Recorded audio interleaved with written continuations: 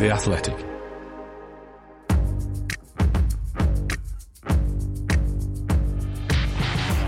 Totally Football Show, European edition. Today, Champions League odds at Man City's sporting chance, Real Madrid in Paris, Liverpool's plans to spend Wednesday evening on the internet. Plus, Borkum Murder 1, why Pippo cannot be sacked, the best title race in Europe, and at least 2 goals of the season. It's all coming up in this Totally Football Show, European edition, in association with Paddy Power.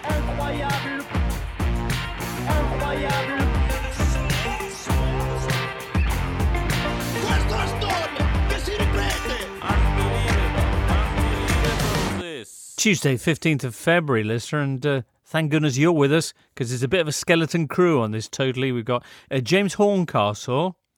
Hey, James. We've got Alvaro Romeo. Hello, James. Hello, Alvaro. And that's it. No, but on the way, we've got Christoph Biermann on that big Bundesliga story. And from his actual holiday, Julien Laurent should be joining us too. He couldn't not make his presence felt in a week as important as this. We've got Champions League coming back. Of course, PSG Real is a massive fixture on the Tuesday. There's also Europa League on the Thursday. Loads of other stories to talk about. What game are you most looking forward to midweek, Alvaro? Well, I'm not going to be too innovative here. PSG Real Madrid. Yes, the best game by far. And there are so many storylines as well. Mbappe, for example, who is set to become a Real Madrid player soon, right? So Maybe he is. Maybe. Who knows? But it's looking like. Right. Okay. James, something beyond PSG Real Madrid for you? Well, it has to be San Siro, Liverpool against Inter. No, Liverpool had a very good time on their last visit. But I think for Inter, this is probably the biggest Champions League game that they've played since the treble. Because if you think about it, they had a couple of good games under Conte, pre-COVID, Barcelona, Dortmund, particularly the Dortmund one at home.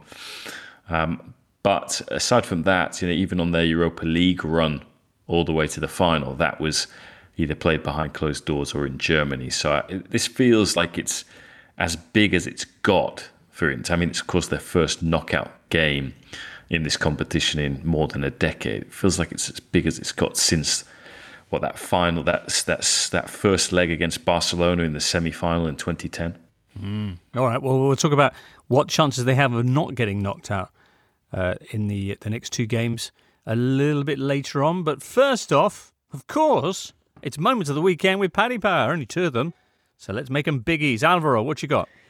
My moment of the week is Atlético de Madrid winning pretty much in the last minute of the game. Preparado Rodrigo de Paul, la templa de Paul, segundo palo, hermoso, gol del Atlético de Madrid.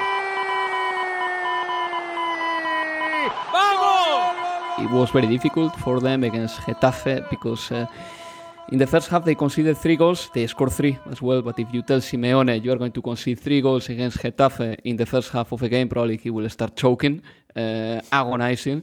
But this time Atlético de Madrid managed to come back in the second half in a heroic way, I would say, because they did it with 10 men.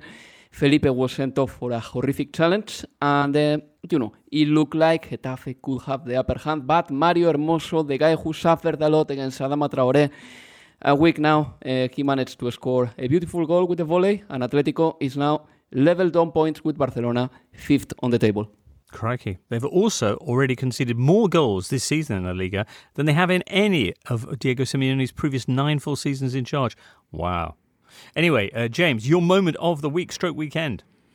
I think it has to be goal of the season contender in the Atalanta-Juventus game that we had on Golazzo on Sunday night on BT Sport. That Ruslan Malinovskyi goal from 35 felt like 40 yards. Di Malinovskyi, la barriera dei giocatori della Juventus, il tocco, la conclusione, gol! Strepitoso gol di Malinovskyi, un sinistro che buca Szczesny. Back heel layoff from Remo Freuler, and he just hits it as he so often does. Only Messi scored more goals from outside the box than Malinovskyi in the last 3.5 years, and nothing that Szczesny could do about it. It was a goal good enough to win the game, but they drew the game, James. They drew. In an absolutely crucial encounter potentially for who's going to be playing Champions League football out of Syria next season. That is a subject we will be addressing later on, but we're going to begin with the Champions League last 16. The Totally Football Show European Edition's Moment of the Weekend, brought to you by Paddy Power. If one leg of your 4+ fold ACCA lets you down, get a free bet on all football leagues and all markets. Max free bet £10, minimum odds 1 to 5 per leg, online exclusive, no shop bets, T's and C's apply, 18+ begambleaware.org.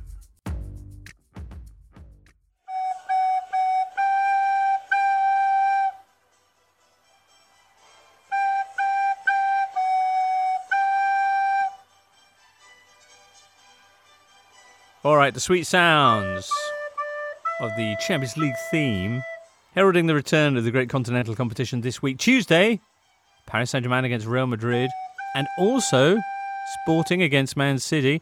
Wednesday then, RB Salzburg take on Bayern Munich, and it's Inter Liverpool. Joining us now on the line from atop a mountain resort, Julien Laurens. Jules, bonjour. Hi, James. Hi, everyone. So good to have you with us. Oh, we missed you on Moment of the Weekend. Would you care to give us one before we get cracking on the PSG Real Madrid?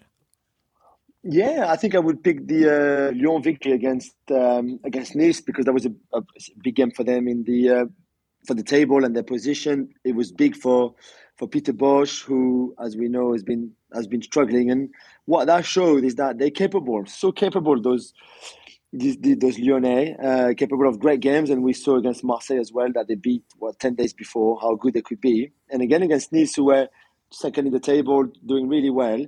Maybe the key, Jimbo, was that Jerome Boateng was dropped for the game, not even on the bench. Completely dropped Boateng, the 2014 World Cup winner, because he's had one too many, let's say, argument with Peter Bosz, argued with some of the players because he didn't think some were disciplined enough, and there was a lot of arriving late at training, for example, or he didn't really like the attitude. And I think tactically as well with Peter Bosz, they didn't really get on. So for that reason, mourning too much, he was dropped. And look, without him, they certainly did better than the last game with him. So maybe it was the right call. All right. And you're pretty happy with it because it's extended PSG's lead at the top of Ligue 1. So PSG now, what is it, 16 points clear? Crikey. Yeah. But the league at this point is a bit of an afterthought. Coming up Tuesday and then the return match in Madrid are the two matches which are going to pretty much define Paris Saint-Germain and Pochettino's season. What happens if this goes wrong, Jules? Well, Jimbo, if this goes wrong, I still think he will finish the season and see out the season, and they will win the Ligue title. But that would be it, because as we know, they're already out of the French Cup as well. It would be pretty boring. It would already be on who's coming next, because there would be nowhere Poch would stay for the last year of his contract, so the 2022-2023 season. I think it would put him off of even trying to finish the season. He might just want to say, like, you know what, this is pointless now, because he's going to get destroyed. I mean, again, it depends how they lose it. If it's really tight. Well, I mean, I was wrong for me to have even said that. They haven't lost it yet, and they might not lose it, Jules. What's your feeling about PSG? The weekend saw them with a kind of classic Paris Saint-Germain performance, in that it looked like they were going to drop points until time added on, and then Kylian Mbappé sorted things out. Messi qui va revenir dans l'axe, qui va décaler Kylian Mbappé. Le contrôle de Mbappé, la frappe à rouler. Oh là là là là là là là là! Quel but de la part de Kylian Mbappé. I mean, if you take Kylian out of this team, there's nothing left. There is nothing. This is his team, but not just this team as in he's the boss, which he is, more than Messi, Neymar, Marquinhos, Verratti, whoever you want. This is his team in the sense that if he's not there, nothing happens. If he's not there, they don't score or they don't create anything, pretty much. If he's not there, I think it's pretty comfortable for the opposition to defend against them. If you look at Messi, as great as he is, he's still the Messi that, doesn't run much, is not very aggressive, doesn't really have now the impact over the first 5 to 10 yards than he used to in terms of dribbling, for example. So at times, it's okay to defend against Messi. With Kylian, it's not. So if you take him out of this team, there's nothing left. That's what worries me the most, because if you're Real Madrid right now, or if you're anybody else, but it's harder for example, if you're Rennes or if you're a Ligue 1 team, if it's Real Madrid, it's easier. If you want to keep Mbappe quiet, then you know that you can put, I don't know, let's say Militao on him the whole time, as well as backing up with Carvajal and backing up with Casemiro, for example, even if they have to be 3v1, and then Kylian is going to be quiet. And I'm not sure PSG has enough patterns of plays and things like this to be able to cope with an average Kylian Mbappe. If Mbappe is out of the game, if the other team like Real Madrid takes him out of the game by just keeping him quiet, I just don't think PSG have enough then to win a game like this. So That's why Real Madrid have to be slight favourite. It will depend a lot on how fit is Benzema, how fit is Ferland Mendy. But they have to be slight favourite. And then for PSG, it will rely a lot on Kylian and I guess a little bit on Messi as well. And what about Neymar? It'd make a pretty big difference if he was fit as well. Give the opposition something else to think about. That's right. I'm told that he would be in the squad, but only on the bench. He hasn't played since the end of November or beginning of December. I think it would be too risky, too crazy to start him. I mean, maybe Poch will. What we've seen though when Neymar was not playing is that this PSG team, however, in the last few weeks, to give a bit of positive, they've been far more balanced defensively. They've been much stronger defensively than any other time this season in defensive transition, for example, in recovery of the ball. All that has been a bit better than what we've seen between August and mid-November, for example, or even start of December. So on that, there's progress. I'm just not sure it will be enough. But again, they've got so much talent. Right. And, if Verratti is on a good day, Marquinhos, Mbappe, Messi, of course, all of that, Hakimi, they've got enough, more than enough to beat Real Madrid. I just think that over the two legs, Real Madrid have to be slight favourite. Okay, but it's cup football, and you mentioned some of the names. This is one of the most expensive sides ever assembled, and so many of these players have so much to play for when they come up against Real Madrid, whether it's Messi or Ramos, of course, or former players like Di Maria or Hakimi. Yeah. So many people will have so much invested in this game. What's your feeling, Jules? Do you believe? Yeah, I do believe, and I do believe that these players can step up when it matters. I think these players are players who play for the big games as well. And I'm not saying that Real Madrid don't, but because La Liga is a stronger league than Ligue 1, for example, if you're Messi, and even if you're Marquinhos now, all you look for in your season, not all, but most of what you look for are the Champions League games, especially the knockout stages, maybe the Marseille derbies, the Lyon games, blah, blah, blah. And I think they live for those games. And I would not be surprised if a bit like when we saw against City, for example, in the group stages, James, if they raise their game up for this Real Madrid clash, and then if they go through for the quarterfinals doing the same. I don't expect to see the same team that the one we see in Ligue 1, because I think they'll be far more up for it than in Ligue 1. After that, I think they've got enough talent to do it. I think Real Madrid, from what I've seen this season, this is not the level of City or Liverpool, for example, or Bayern Munich yet. But they also have great individual talents. But I still don't think that collectively they are as strong as the three favourite in the competition. So for PSG, this is something they can do, and we've seen those great nights before. This first leg, I know it's a bit of a cliche, but will be very, very important psychologically. See how the game pans out, if they can be dominant, if they can recover the ball high up on the pitch very quickly again and put more pressure on Real Madrid. I think there's something there, but it's Real Madrid, and it's Carlo Ancelotti also coming back to Paris, of course. It's Karim Benzema coming back to France. So there's a lot of narratives on both sides, but I believe, but I still think Real Madrid will be too strong over the two legs. I see. Jules, bonne chance, mon ami. We'll catch up with you soon. Merci, mon ami. Julien Laurens, eh? Alvaro Romeo. What about Real as they head into this clash? Is it felt in quite such an epic fashion in Madrid as it is in Paris? I think so.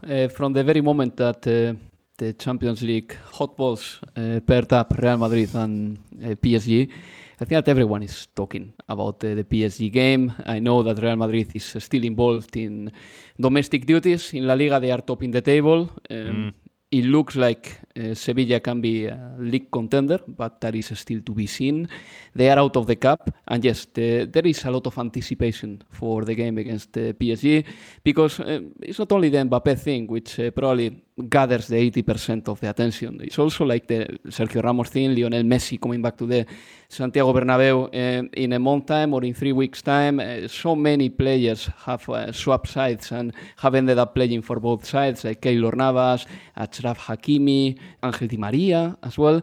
But basically this game offers Real Madrid the opportunity to leave behind the team with some serial Champions League winners in the squad, the likes of Messi, Keylor, Sergio Ramos, and this is very important for Real Madrid because PSG is a Champions League contender, and Real Madrid can also make a statement on the pitch before presumably making a statement this summer in the bureau, in the offices, when they sign Kylian Mbappé, or if they bring him at zero cost, if they manage to do it, which seems to be what's going to happen. The thing with Real Madrid this season is that they have only lost one big game. It was against Athletic Club Bilbao in the Cup quarterfinals, but since then they have ticked all the boxes. They beat Inter twice.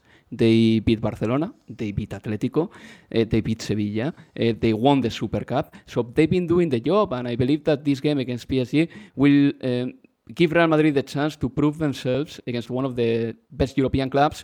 And I think that it's going to be a clash of styles as well, because Real Madrid controls the game a lot, and I think that PSG will rely a lot on the counter-attack, the balls to Messi and then Messi to Mbappé. So that clash is going to be quite fascinating for that reason, I believe. Okay. Didn't they also lose a game against Sheriff out of Tiraspol?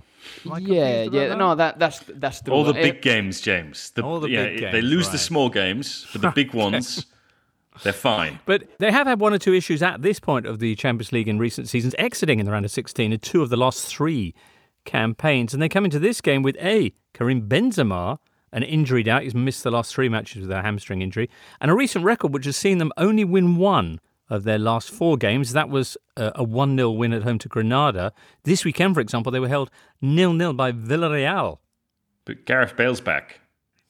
Funnily enough, nobody would have expected Gareth Bale playing, because if he didn't play in the Cup quarterfinals against Athletic Club Bilbao, and Rodrigo and Vinicius started in that game after playing 44 hours before with Brazil, you would have thought Gareth Bale will never play. And Carlo Ancelotti, I think that he amazed everyone just playing Gareth Bale from the start. And the Welshman had a decent game. I think he hit the post as well, and he looked okay, considering that he hadn't played a football game for a few months. But is that enough for Gareth Bale to start against the PSG? I don't think so. They will do their best from the medical point of view to have Karim Benzema on the pitch. Whether he will play 90 minutes or just one half, it's something that we will see. Then Ferland Mendy seems to be back as well, a player who has a ridiculous winning ratio for Real Madrid this season. Pretty much whenever he's on the pitch, Real Madrid wins. Carlo Ancelotti will consider this tire as a 180 minutes tire, especially because the away goal rule doesn't work anymore in the Champions League.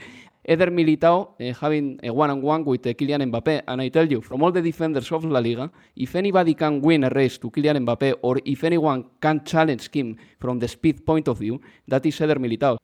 Carlo Ancelotti, of course, Real Madrid boss, former manager of Paris Saint-Germain. Admit it, Alvaro, you think Real are going to absolutely destroy Paris Saint-Germain. You've seen the Parisians, you've seen them struggle past the likes of Rennes, and you think they're going to come a cropper here. Well, I'm pretty much watching every PSG game this season because I am a big fan of Messi, and I have been very disappointed with them in many games, and Jules have spoken about it. They won many games, just looks like it is effortlessly, but it's basically Mbappé doing everything up front and winning games for them. And also there are some players in PSG that can lose the ball in central areas, for example, Danilo or Kimpembe or Idrissa Gueye. And, I don't think that those players with the ball are Champions League players, with all due respect. I think that defensively they are good, but not with the ball in their feet. And I think that Real Madrid, for that reason, is more balanced. They've got players who have the technique, but also without the ball, they play very well. So I think that Real Madrid is the favorite, but PSG has the best players. We have to say that as well, because sometimes the best players win games as well. Mbappé and Messi will play for Real Madrid, and they will be their best players altogether with maybe Vinicius or Benzema. So this is something that has to be taken into account as well. PSG was not better than Manchester City at the Parc des Princes, and yet they beat them because they had Messi, they had Mbappé. So, this can happen, but I still see Real Madrid as the favorite because they've got an idea more consolidated than PSG, and they know what they are playing for.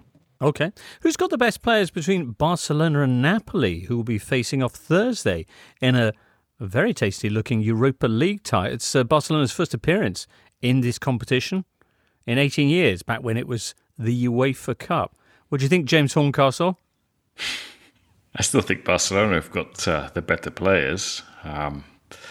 Don't seem to have a problem spending money, recruiting in January, which is something that Napoli didn't do, unless you count Axel Tuanzebe, who came in to cover for Kostas Manolas, who returned to Olympiacos. But all those players coming back from injury, like new signings, though. Victor Osimhen in particular. Victor Osimhen, yes, although he came in for some criticism after the weekend's game. Spalletti saying he often plays as if it's one man against 11, Osimhen against his opponents. Needs to get his head up, needs to not take 2 or 3 strides, because 2 or 3 strides for Osimhen are like 10 for his teammates, and they often can't catch up with him. But he is a very interesting player to watch, and I think he was unlucky not to be among the goals in the 1-1 draw with Inter at the weekend, because you saw how he caused problems for Stefan de Vrij and Milan Skriniar. Often de Vrij, where Skriniar had to come over and help his teammate out. So he will occupy Barcelona's centre-backs, make it difficult for them. And then the other thing, Napoli best defence in Serie A, and they were unlucky to concede against Inter. Not really much that Koulibaly and Di Lorenzo could do about Edin Dzeko heading the ball against them and then reacting a little quicker to put it in the roof of the net. But I think one of the reasons why they defend so well isn't just because they've got Kalidou Koulibaly back, of course, from winning the AFCON with Senegal, but also because they've got a very Catalan-Spanish kind of midfield with Lobotka, with Fabian Ruiz in particular. They're very good at playing one-touch football and making their opponents chase shadows. So in that respect, I think it could be a really attractive game for us all to watch. The weekend game you're referring to there, of course, Napoli's 1-1 draw with Inter, the team who were on top of the table, with Napoli just a point behind them. That draw, though, allowing Milan to slip past the pair of them into top spot, but the trio separated by only 2 points. We'll talk more about the Serie A title race later on, but this game for Napoli, this visit to the Nou Camp. Alvaro, how are Barcelona looking after their 2-2 draw in the derby with Espanyol? It was a very disappointing result, and if you just take individually what we saw against Espanyol, you will say Barcelona is not ready to win the Europa League, which is the target right now, because they are unlikely to win any trophy this season, and not winning the Europa League will be a little bit of a fiasco for Barcelona, because whatever is not lifting the trophy of the Europa League at the end of the season is going to be considered like a failure in many levels for Barcelona, because they are playing a competition that they haven't played for many years, and they are supposed to be the best team of the competition right now, even though they have to prove it. But yeah, against Espanyol, they show again that whenever they score the first goal, they cannot go for the second, or they cannot make an attempt to go for the second, even though Adama Traoré had a good chance in there to score the 2-0 and probably just put the game to bed. But that didn't happen. And then they allow the Espanyol to have an uprise. And this is something that cannot happen. Top teams don't used to do that. It's like Barcelona didn't know how to stop Raúl de Tomàs, who is sensational and scored a beautiful goal. And then Sergi Darder, a player who this week we got to know that he had some mental issues as well, some depression and all that, but he was excellent against Barcelona. So basically there was a team in the Barcelona derby that decided to set the voltage of the game, and they made the game very voltaic. They made the game difficult to play. And Barcelona had to compete in that situation, and they couldn't get a win. So that tells you again that this Barcelona team, whenever is demanded, highly demanded, then they suffer, and they are not ready yet to play a full game at full speed. Then they managed to get a goal in the 96th minute, thanks to Luuk de Jong. And the point is good after all, because Real Madrid didn't win in the weekend, because then Atlético de Madrid is still not on top of them on the table, even though they are leveled on points. So I will say that both Espanyol and Barcelona can be a little bit disappointed with the result, but maybe Barcelona is slightly happier about it, because at least they got a point in the last minute. Adama Traoré has been pretty good for them in his matches so far. He's been very good. The plan of Barcelona, and it is very telling that from day number 2, because this is the second game of Adama Traoré at Barcelona, the plan was passing the ball to him and let him do something with the ball. That was very impressive, and it's a testament to how good he has to seem to his teammates, that they think that this is the right thing to do. In contrast with Ferran Torres, a player who scored a beautiful goal in Bilbao in the Cup last 16 round, but he played as a false number 9 or as a number 9, and he didn't make a difference against Espanyol. I think it was a bit disappointing from him, but I have to say, yes, Adama Traoré has had a really good impact from the beginning at Barcelona, and I believe that in times of negativity, an optimistic player like Adama Traoré, who is in a way a soloist, well, sometimes is very well accepted. Excellent. All right, James was just mentioning how they're still able to make signings, Barcelona, after what was supposed to be a season of extreme penury. Of course, the last week has brought news of this absolutely huge sponsorship deal with music streaming platform Spotify. Does that completely change the prospects for Xavi and the team in one stroke? No, not completely, not at all, because there is a massive debt, and then they have to comply with the La Liga financial fair play, and then with the UEFA financial fair play. But La Liga one is the first one, and it's not easy for Barcelona to abide it. So I think that this is something that Barcelona needed to do. We spoke like a couple of years ago when the pandemic started about Barcelona probably selling the title rights of the ground to a big brand, even though some at Barcelona opposed. And yes, this is going to help Barcelona tackle the debt. Now, the rumor is that Barcelona is not refusing the contract with CVC, that contract that is going to bring all La Liga clubs some extra money. Now the rumor is that Barcelona may not refuse it completely. So let's see. Every injection of money to the team, coming from whenever Spotify or CVC, will be definitely considered. And let's don't forget that Barcelona will have to keep on offloading players at the end of the season, because this is not sustainable. I mean, in winter they brought many players. Some of them will stay, some of them may not stay, but those who stay, like for example Aubameyang, will have a better salary next season than this season. So they have to keep on doing a good job in the market, and they have to keep on offloading players. Okay, we'll be hearing soon enough about Bayern Munich and their extraordinary defeat this weekend to Bochum, and maybe whether Red Bull Salzburg can pull off a similar trick this midweek. But let's catch up on Inter, the team who only managed to draw last weekend away in Naples, ceding top spot in Serie A in the process, and their chances against Liverpool. What do you think, James? You referenced the fact that last time Liverpool were at San Siro, they looked mighty fine. They were taking on Milan in the group stages this season. They blew past the Rossoneri on their way to becoming the first English side ever to win 6 out of 6 in the group stage. What hope do you think the Nerazzurri have of arresting their extraordinary progress? Well, Inter and Milan are different teams. They play at the same ground, but I think that's where the commonalities end, because Inter have more experience in Europe than this generation of Milan players. They've been back in the Champions League for, 4 years. They've been to a Europa League final. They've played in big games, not knockout games, but Barcelona, Dortmund, Real Madrid. And often what you hear after those games is Inter played really well for an hour. They dominated for an hour. They could have scored more goals. And they've lost those games, or they certainly haven't won them. And so, this is a test in that regard to see if they can take that extra step. I think they're realistic about their prospects in it. They haven't been in the round of 16 for more than a decade, despite a lot of investment, despite good coaches being in charge. I think it's going to be tough because they'll be without Nicolo Barella in the first game, suspended after bit of petulance from him lashing out at Eder Militao in the final group stage game against Real Madrid, which was completely unnecessary given there was nothing riding on that game. Both teams had qualified. And Barella is a player who plays at Liverpool intensity and is their leading assist provider so far this season. I think you can make the case that Dzeko hasn't replaced Lukaku in being Lautaro's partner. Barella has, because a lot of Lautaro's goals have been set up by Barella this season. Dzeko has a bit more of a connection with Dumfries, who's Hakimi's successor.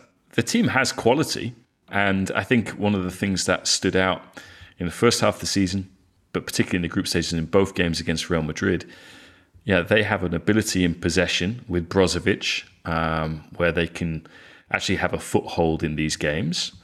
They have pace and dynamism in Barella when he's playing, but also in Perisic and in Dumfries. And they've got a couple of good strikers. And even if they don't dominate the play, and I don't expect them to against a side as good as Liverpool, the big threat that Inter have is 11 goals from corner kicks this season, 16 headed goals, very good in the air, and sometimes all you need is a moment like that to keep you in a tie like this. So, look, I think Inter's priorities this season, it's to retain the title. It's the closest title race in Europe's top 5 leagues. It's to get that 20th Scudetto, which would be a second star. But, I think there's a feeling that, when Conte left Juventus, Allegri unexpectedly took Juventus to a final. And Inter are due a good run in the Champions League. Forget about the Europa League final a couple of years ago. Juventus's run under Allegri started with them knocking out a quote-unquote giant of the time, Dortmund, who'd just been to a Champions League final, a club that was coached by Jurgen Klopp. Could it happen this time around with Liverpool? I don't think so, because Liverpool are far better than Dortmund were then. I think that was a Dortmund side that had just sold Lewandowski. And again, James, this is the question whenever Italian sides play English sides. I think with the exception of Juventus under Allegri in his first spell, and maybe Atalanta with Gasperini, is Italian sides have to show that they can keep pace with the intensity with English teams. Yeah, absolutely. Worryingly for Inter, they've just come through two games regarded as must-win fixtures and managed to get victories in neither of them. The derby a week ago with Milan, and then that visit to Napoli, their other title rivals, this time around. All right. Next up, let's check in on Bayern Munich. Looking for an assist with your credit card, but can't get a hold of anyone? Luckily, with 24/7 US-based live customer service from Discover, everyone has the option to talk to a real person anytime, day or night. Yep, you heard that right. You can talk to a real human in customer service at any time. Sounds like a real game changer if you ask us. Make the right call and get the service you deserve with Discover. Limitations apply. See terms at discover.com/creditcard. This is the Totally Football Show, part of the Athletic Podcast Network. The Athletic is the only place you can read articles by Daniel Taylor, Amy Lawrence, Phil Hay, James Pearce, Ollie Kay, and the very best football writers around. Deutscher Meister, bin nieder VfL. Deutscher Meister, bin nieder VfL. Deutscher Meister, bin nieder VfL. Deutscher Meister, bin nieder VfL. Indeed. Probably the surprise result of this weekend in Europe was Bayern Munich losing at the team that this song was dedicated to, promoted side Bochum. Who is a Bochum fan?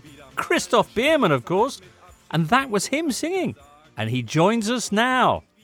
Christoph, first of all, nice pipes.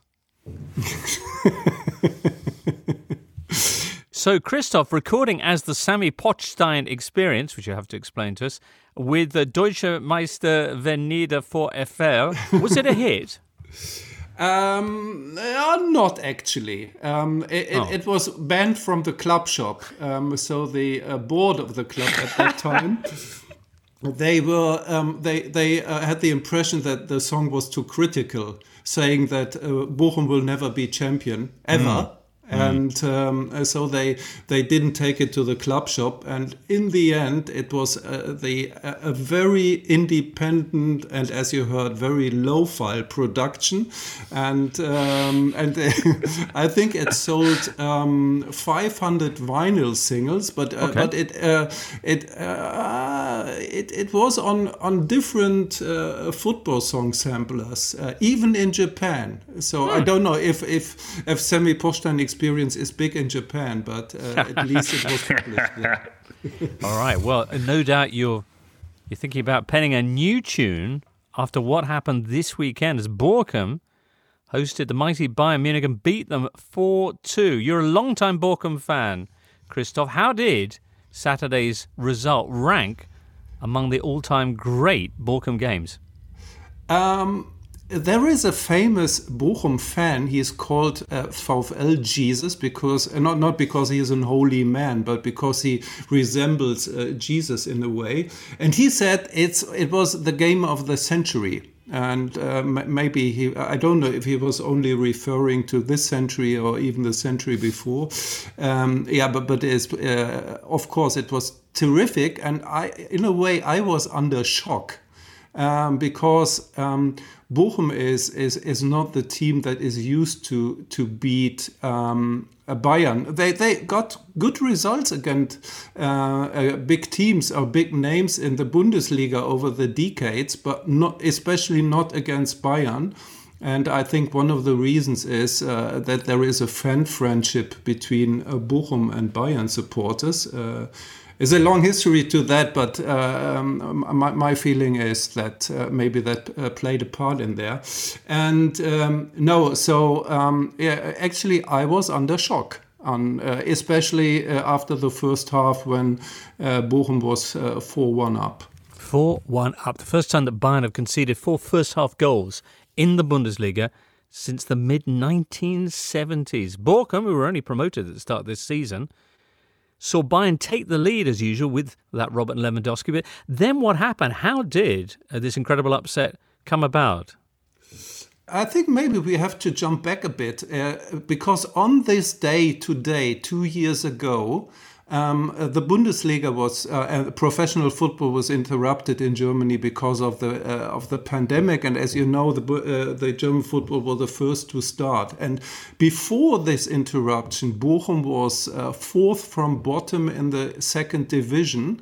And in a spectacular fashion, they've turned things round. And it was even a surprise that they were promoted to the Bundesliga this season. And there is a much bigger surprise that they are where they are now with 28 points and were able to take the opportunity, because if you want to win against Bayern, I think the rule for most clubs, apart from probably Dortmund or Leverkusen or maybe even Leipzig, is Bayern has to allow it.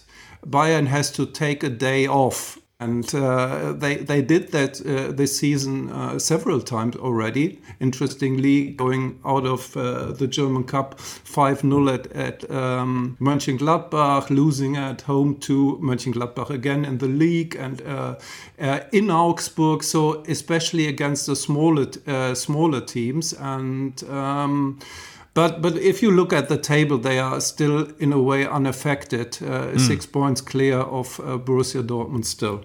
Okay, but it's a huge result for Bochum. How many points are you now above the relegation zone? It's 10 from direct relegation and 6 from the relegation play. So because I think not everybody knows it, the third from the bottom of the Bundesliga at the end of the season plays 2 relegation matches against the third from the second division. All right, a huge result. Bayern were without Manuel Neuer, their first choice keeper. Not sure though whether he would have saved some of those goals, because there were some fantastic goals from Bochum here. Christian Gamboa, also the Gerrit Holtmann. Dann Gerrit Holtmann. Tunnel gegen Upamecano. Holtmann! Und der sitzt auch! Das ist unfassbar! 4:1, 44. Minute. He also scored the goal of the season for 2021. That's a very popular competition in German TV where people can vote for the best goal of the month and in the end the best goal of the year. And he scored a goal after terrific dribbling against Mainz. And so he's not the goal scorer, but he takes the nice goals. Excellent. All right. Well, congratulations then to yourself, Christoph, and Bochum. Thank you. A quick word, if we may, on the aforementioned Borussia Dortmund, who did take the opportunity to narrow the gap at the top to 6 points by winning 3-0 at Union, who we had been talking up in recent shows as being potential Champions League participants next season. They've dropped to 7th with this defeat, although, my word, is it tight, because the teams from 4th place to 7th in the Bundesliga are all on the same points: Leipzig, Hoffenheim, Freiburg and Union. Dortmund, though, who will be hosting Rangers on Thursday, how's their form looking? How good was Marco Reus as well at the weekend? Marcus Reus was outstanding. He played in a bit of a different role, and that was a very good decision by coach Marco Rose. He played on the number 10, and he scored 2 goals coming from this position. He looked very much in form. It was I was there yesterday at the Alte Försterei, and Borussia Dortmund was impressive because, as you said, it's not easy to win at Union. It's that's only the second defeat this season at home. The first one was against Bayern Munich, and it was important because last week we've been talking about them as a problem child of the Bundesliga, and now they looked like not at all like a problem child. They looked like especially a very mature team. How they approached the game, how they played it. They look good. Excellent. All right. Well, a huge game coming up for them, as I say, on Thursday as they host Rangers. Meantime, Bayern will be in action on the Wednesday away in Austria against RB Salzburg. What do you think about Salzburg? Could they do a Bochum? If Bayern allows it, yes. I mean, that's if they take another day off, Salzburg has a good chance, but that's not typical for Bayern, and I think it won't happen 2 times in a row. So okay. I think Salzburg will be faced with a very concentrated and very sharp Bayern team. Right, 6-2 this game finished last time Bayern visited a Red Bull. That was last season in the group stage. Red Bull coming off as well a 2-month break in the Austrian Bundesliga season. Their first game back was Friday night when they were 2-1 winners at Rapid Vienna. Alvaro. Yeah, very quickly. I would like to ask Christoph, what does he think about Joshua Kimmich playing on his own in midfield? Because the other day didn't work. And, maybe not against Salzburg, even though they press a lot. But in the Champions League, Nagelsmann has to address that. I mean, he has to play someone alongside him because otherwise they are going to suffer a lot. And I know that Goretzka is out, but still, they have to find the solution there. Yeah, it's a good question that you're bringing up there because he corrected himself in Bochum. Because in the first half, Kimmich was the sole number 6, and then Tolisso came on to help him in midfield, and it wasn't enough to turn the game around. But I think it's better for Bayern to play with 2 players in this position of the field, and Tolisso has proven that he's able to do it in a very good way. So it was a tactical decision to approach this Bochum match in a different tactical order, but I think Nagelsmann said it himself that it was a mistake. Probably bad news for Red Bull Salzburg to be taking on the Bavarian Giants straight after they've had a defeat like this. All right, we'll see what happens on Wednesday. Thank you very much, Mr. Sami Pockstein Experience, a.k.a. Christoph Biermann. Look forward to speaking to you again soon. Thanks for having me. Cheers, bye. The other game midweek in the Champions League is Sporting against Man City. Sporting, who finished second in Group C before Christmas, they were behind Ajax, beat Borussia Dortmund to second spot, pushing Dortmund into the Europa League. City, who did actually lose a couple of away games in the group stages at PSG, as mentioned before, and RB Leipzig as well, beat them at their place. However, what do you think? Much chance of an upset here? I think that the Sporting is a very good side. I do believe that. Manchester City, they had strange numbers in the group stage because in the Premier League they have conceded only 14 goals, which is their best ever ratio. in history for Manchester City at this point of the season, having played for 24 games. And in the Champions League, they conceded a lot of games so far because they played also against PSG and against Leipzig. And yet, they came out as first of the group. I did like something that Manchester City did a lot in the weekend, which was like keeping the ball, the possession next to the opponent's box and suddenly sending a ball to the second post. And from there, we saw Manchester City having a lot of chances. So they are adding up new things and new tactical switches to the team pretty much every month. So that is very impressive. But when it comes to Sporting, they are a very good team. And I hope that they had a little bit of yoga on Friday, because after the game against Porto, after the final whistle, there were 4 players sent off. Do you remember? That was, it was a very tough game for both Porto and Sporting, because Sporting needed to win just to keep realistic chances of winning back-to-back titles in Portugal, and Porto managed to come back from a 2-0 deficit, and they got an equalizer, and the game finished 2-2, and it was a very physical game. I'm sure that they are tired after that, but then they rested one more day than Manchester City. But Sporting Lisbon, they are a funny side because no player stands out like in Porto before with Luis Diaz, or with Benfica with Darwin Núñez, but they've got a really good core of players. They won the last 2 Taça da Liga and they lost the last league title in Portugal, and Rubén Amorim, he won the last 3 Taça da Ligas. 3-4 years ago, he was still pretty much doing an internship, doing his badges and all that. He even attended the course in which Jose Mourinho was one of the speakers, I believe, 4 or 5 years ago. And from the very first moment that he became a professional coach, he's been winning titles, he's been getting his teams better, and I really want to follow the trajectory of Rubén Amorim because he has created a really solid side.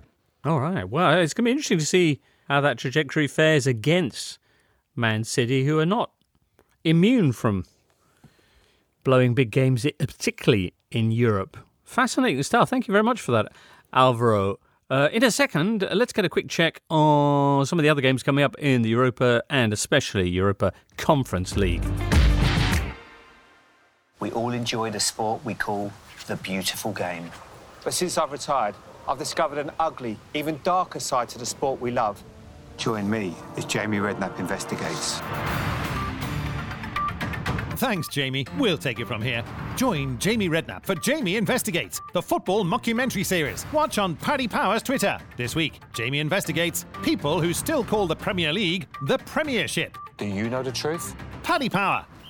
18 plus, BeGambleAware.org. This episode is brought to you by Michelob Ultra, the official beer sponsor of the NBA. Want to get closer to the game than ever before? Michelob Ultra Courtside is giving fans the chance to win exclusive NBA prizes and experiences like official gear, courtside seats to an NBA game, and more.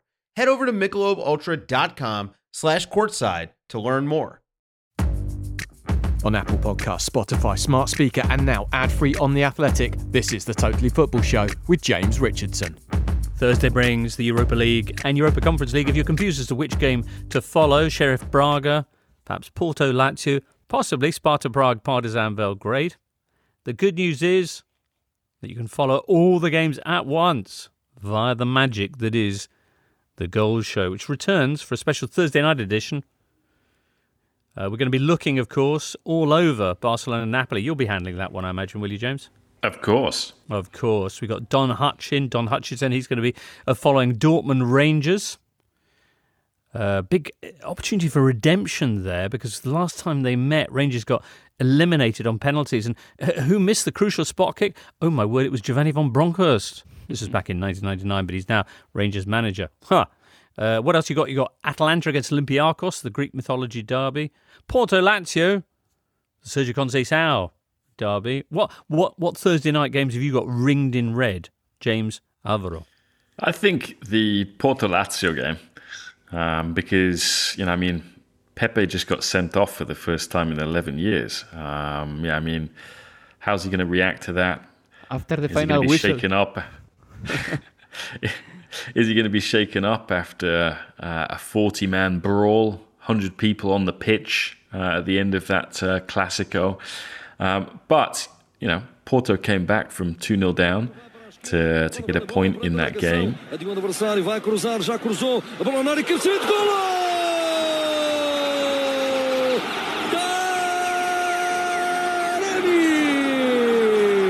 and they are still undefeated in Portugal. And we saw them do pretty well in the games that they needed to do well in the Champions League, which was the ones against Milan. And Maurizio Sarri was saying, look, after the cup game against Milan in midweek, he asked some of the Milan players, what was it like playing Porto? And I think they told him it was harder than what they just faced than his Lazio team, who they'd just beaten 4-0. But, not to be churlish, Lazio have picked up form of late, not themselves out of the... they're not out of the race for top four. They've been winning a lot of games 3-0, keeping a lot of clean sheets. Immobile scoring. Zaccagni has been a very good signing for them, as has Pedro. And so this could actually be a very interesting game beyond the obvious Sergio Conceição links. Excellent. Alvaro, you'll probably have one eye on Sevilla, who've been excellent form, and of course Europa League favourites. They're hosting Dinamo Zagreb. Sevilla, who are still in second place in La Liga. They had a 2-0 win at the weekend to close the gap a little with Real Madrid again to 4 points. Anything else you want to highlight from the Thursday night games? Definitely. I mean, I think that from the Spanish side, I'm looking forward to seeing Betis, because if any team is entertaining this season in La Liga, it's Real Betis. They are scoring a lot of goals. Fekir, he has been one of the best players in La Liga, and in the weekend he scored the brace. And Betis came second from their group in December. I think that Bayer Leverkusen was better than them that period of the year. But right now, Betis is a great proposition, and I think that Zenit is going to suffer because Betis is playing a really good football. So I'm looking forward to that game, and of course, Leipzig-Real Sociedad is another game that stands out as well. Yeah, Real Betis away in St. Petersburg. That'll be a huge game. As I mentioned, all the matches, there's an early evening tranche and then a later evening tranche that will all be covered on the BT Goal Show. If you're in a region where that's available, why not tune in? Excellent. One or two other stories to pick up from La Liga and Serie A. We'll do that next. This episode is supported by FX's Welcome to Wrexham. Celebrity owners Rob McElhenney and Ryan Reynolds' small-town Welsh football club has finally been promoted into League Two after 15 seasons in the National League. Dedicated staff and supporters celebrate the team's return to glory while bracing for the newfound challenges that come with being in a higher league. Will Wrexham AFC stand up to the challenge and rise again into League One? FX's Welcome to Wrexham, all new, Thursdays on FX, stream on Hulu.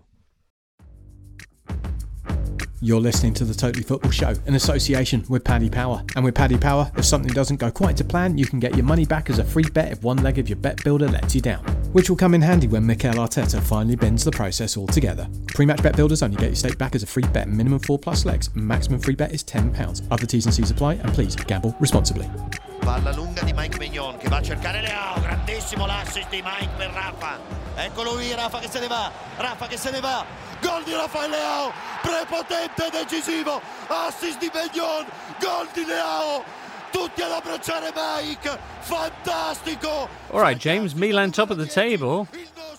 A lot of love for Rafael Leao and for Mike Maignan. Yeah, two players who combined for the only goal of the game. Mike Maignan being the goalkeeper, signed to replace Gigi Donnarumma in the summer. And what a goalkeeper Milan have got for a very small fee, compared with some of the other top goalkeepers. You think of the money paid for Alisson, Edison. And the distribution that Maignan has, which came to the fore in this goal, because I wouldn't say he hoofed it, but he became the first goalkeeper at Milan to have an assist since Dida against Ascoli a long time ago. 77 metres they measured this at. Yes, using the Boris metrics there, are we? That's what it said in the paper.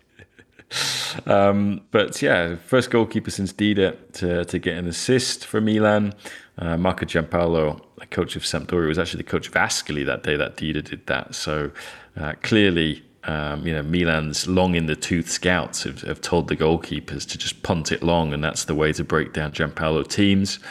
But Leao has also gone to another level this season. There was no doubt about his talent. He's got this size, but this kind of wiry elasticity and speed, which has led Stefano Pioli to compare him with Thierry Henry. And since the turn of the year in particular, he's been unplayable at times. I think that's why you've had this sudden resurgence in Milan's form after they flagged a little towards the end of last year and going into the little mini break that we've just had. And it's been a perfect week. Come back from behind and beat Inter in the derby, knock out Lazio to reach a cup semi-final where they will play Inter for another derby. And then, they should have scored more goals in this game against Samp and obviously went top of the table. So, lots of signs of encouragement for Milanisti. Absolutely. They're 1 point clear of Inter and 2 points clear of Napoli in an ever so exciting title race. Meantime, if they do make it past their upcoming derby at the start of March in the Coppa Italia semi-finals, then they'll be up against the winners of another very intriguing semi-final matchup, which is Juventus with Dusan Vlahovic up against Vlahovic's old club Fiorentina. The first leg in Florence should be, tasty. Juve at the weekend involved in a 1-1 draw away at Atalanta. You flagged up Ruslan Malinovsky's goal, but Juve's never say die attitude was in evidence once again. It was. They played very well for the first 20 minutes, very authoritative, looked like Vlahovic was going to continue on what has been a very good start to his Juventus career. Obviously scored on his debut, and his effort was deflected in for a late winner against Sassuolo in the Cup. But Atalanta, to their credit, made it very difficult for Juventus. I think it was interesting how they paid 75 million for Vlahovic in January, but it was their other 75 million signing who was probably more important, was Matthijs de Ligt. De Ligt making a number of key blocks, Atalanta claiming one was with his hand in the penalty area. And it was going to be very difficult for them to break the deadlock, but break it they did in stoppage time with that Dybala corner kick and Danilo rising up to score a header. And they're 11 games unbeaten. I think it's 8 or 7 clean sheets in that time. And keeps them where they want to be for now this season, which is to still have a chance of getting top 4. They are ahead of Atalanta, but Atalanta have a game in hand. And we'll just have to see how this new Juventus with Vlahovic, but also with Zakaria when he comes back, how they evolve, progress, and what they can do in the Champions League as well against Villarreal. Yeah, that'll be coming up in a week's time. Juve, 4th place then, Atalanta 2 points behind them, and Lazio only 2 points behind them. Lazio, who will be seeing in action on Golazzo Live next Sunday night, if you fancy a bit of that. They're away at Udinese. Very good. To round things off, Alvaro. We talked about the derby in Catalonia. We never really got the background to that quite extraordinary Atletico Madrid 7-goal thriller with Getafe, 3-3 at half-time. What's going on with Atleti this year? It's extraordinary. The funny thing that whenever they are more needed, whenever they look more wounded, is when they bring their best possible version.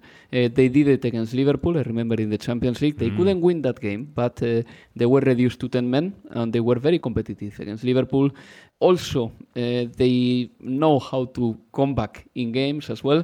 The problem is, why does Atletico de Madrid resort to heroics? I mean, why do they have to come back in so many games? Why they have to play so many games reduced to 10 men?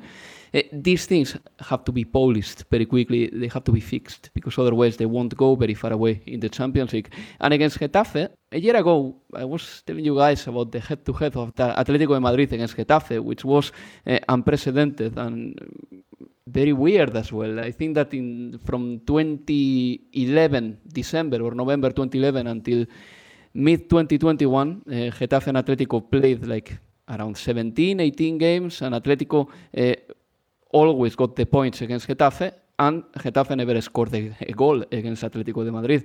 And suddenly, in a half, they are scoring 3 goals this time on Saturday evening. I think Getafe, they are a very improved team and under Quique Sánchez Flores. That has to be said. Quique has changed the team completely.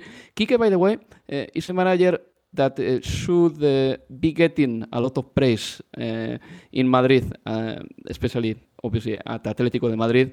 He was also a Real Madrid player, but as an Atletico de Madrid manager, he won the Europa League for Atletico in 2010. You will remember that they beat Roy Hodgson's Fulham, and that was the first title that Atletico got in many years, so that was very important for them, I would say. But back to the game. It was 3-3 after 45 minutes. Atletico missed a penalty. Then they were 2-3 down. They scored the 3-3. And in the second half, Felipe was sent off with a very bad challenge. He raised his leg too much and he hit very strongly Arambarri. Fortunately, Arambarri is fine, but it could have been very, very, very dangerous. And then in the 89th minute, when they were reduced to 10 men and they had played around 25 minutes with 10 men, they managed to score that goal by Mario Hermoso. These are the kind of wins that probably lift the morale in the troops, but at the same time, the same questions linger. I mean, why is Atletico having so much trouble to win the winnable games? Indeed. And it leaves them level on points with Barcelona, but behind on goal difference. And one thing, James, about Mateus Cunha, because he scored for Atletico the other day, his ratio is astonishing. Probably nobody was expecting this. He has scored 5 goals in La Liga. He has taken only 8 shots. I think that this is over a 60% conversion rate. So, yeah, the Brazilian is doing very well. Very nice indeed. Excellent. All right, just one story we should probably flag up before we leave you, listener. Last week we talked about how Pippo Inzaghi had been ruthlessly fired by Brescia chairman Massimo Cellino. Yes, him. Brescia down in Serie B, the second division in Italy. They were third in the table when Cellino decided it wasn't good enough and that Pippo should do one, promptly contacting Diego Lopez to bring him in instead. That was at the start of the week. However, on Thursday, James, what happened? Well, there was a meeting with Super Pippo's lawyers, James. And they pointed out that Massimo Cellino had agreed to a clause in Pippo's contract which said, sorry, you can't fire him if my client is in, the top 6? Mm-hmm. And with them being third, Pippo is unfireable. I think he was on the bench at the weekend for the game against Alessandria, which ended in a 1-1 draw. They needed a 90th minute equaliser. Right. They're still fourth, and that means Super Pippo is still unsackable Super Pippo. Hooray! However, they're only 3 points away from 7th place Frosinone.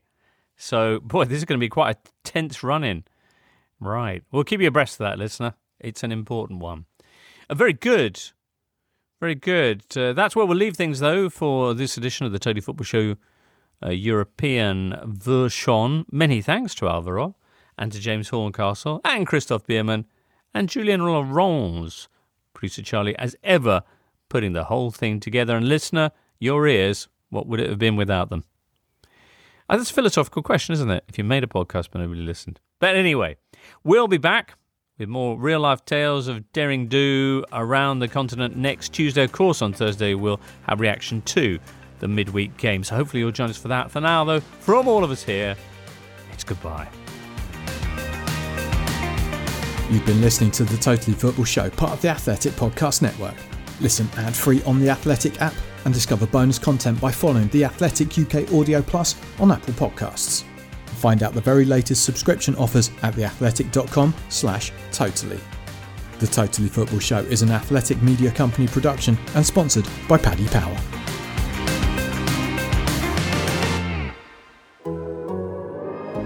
The Athletic.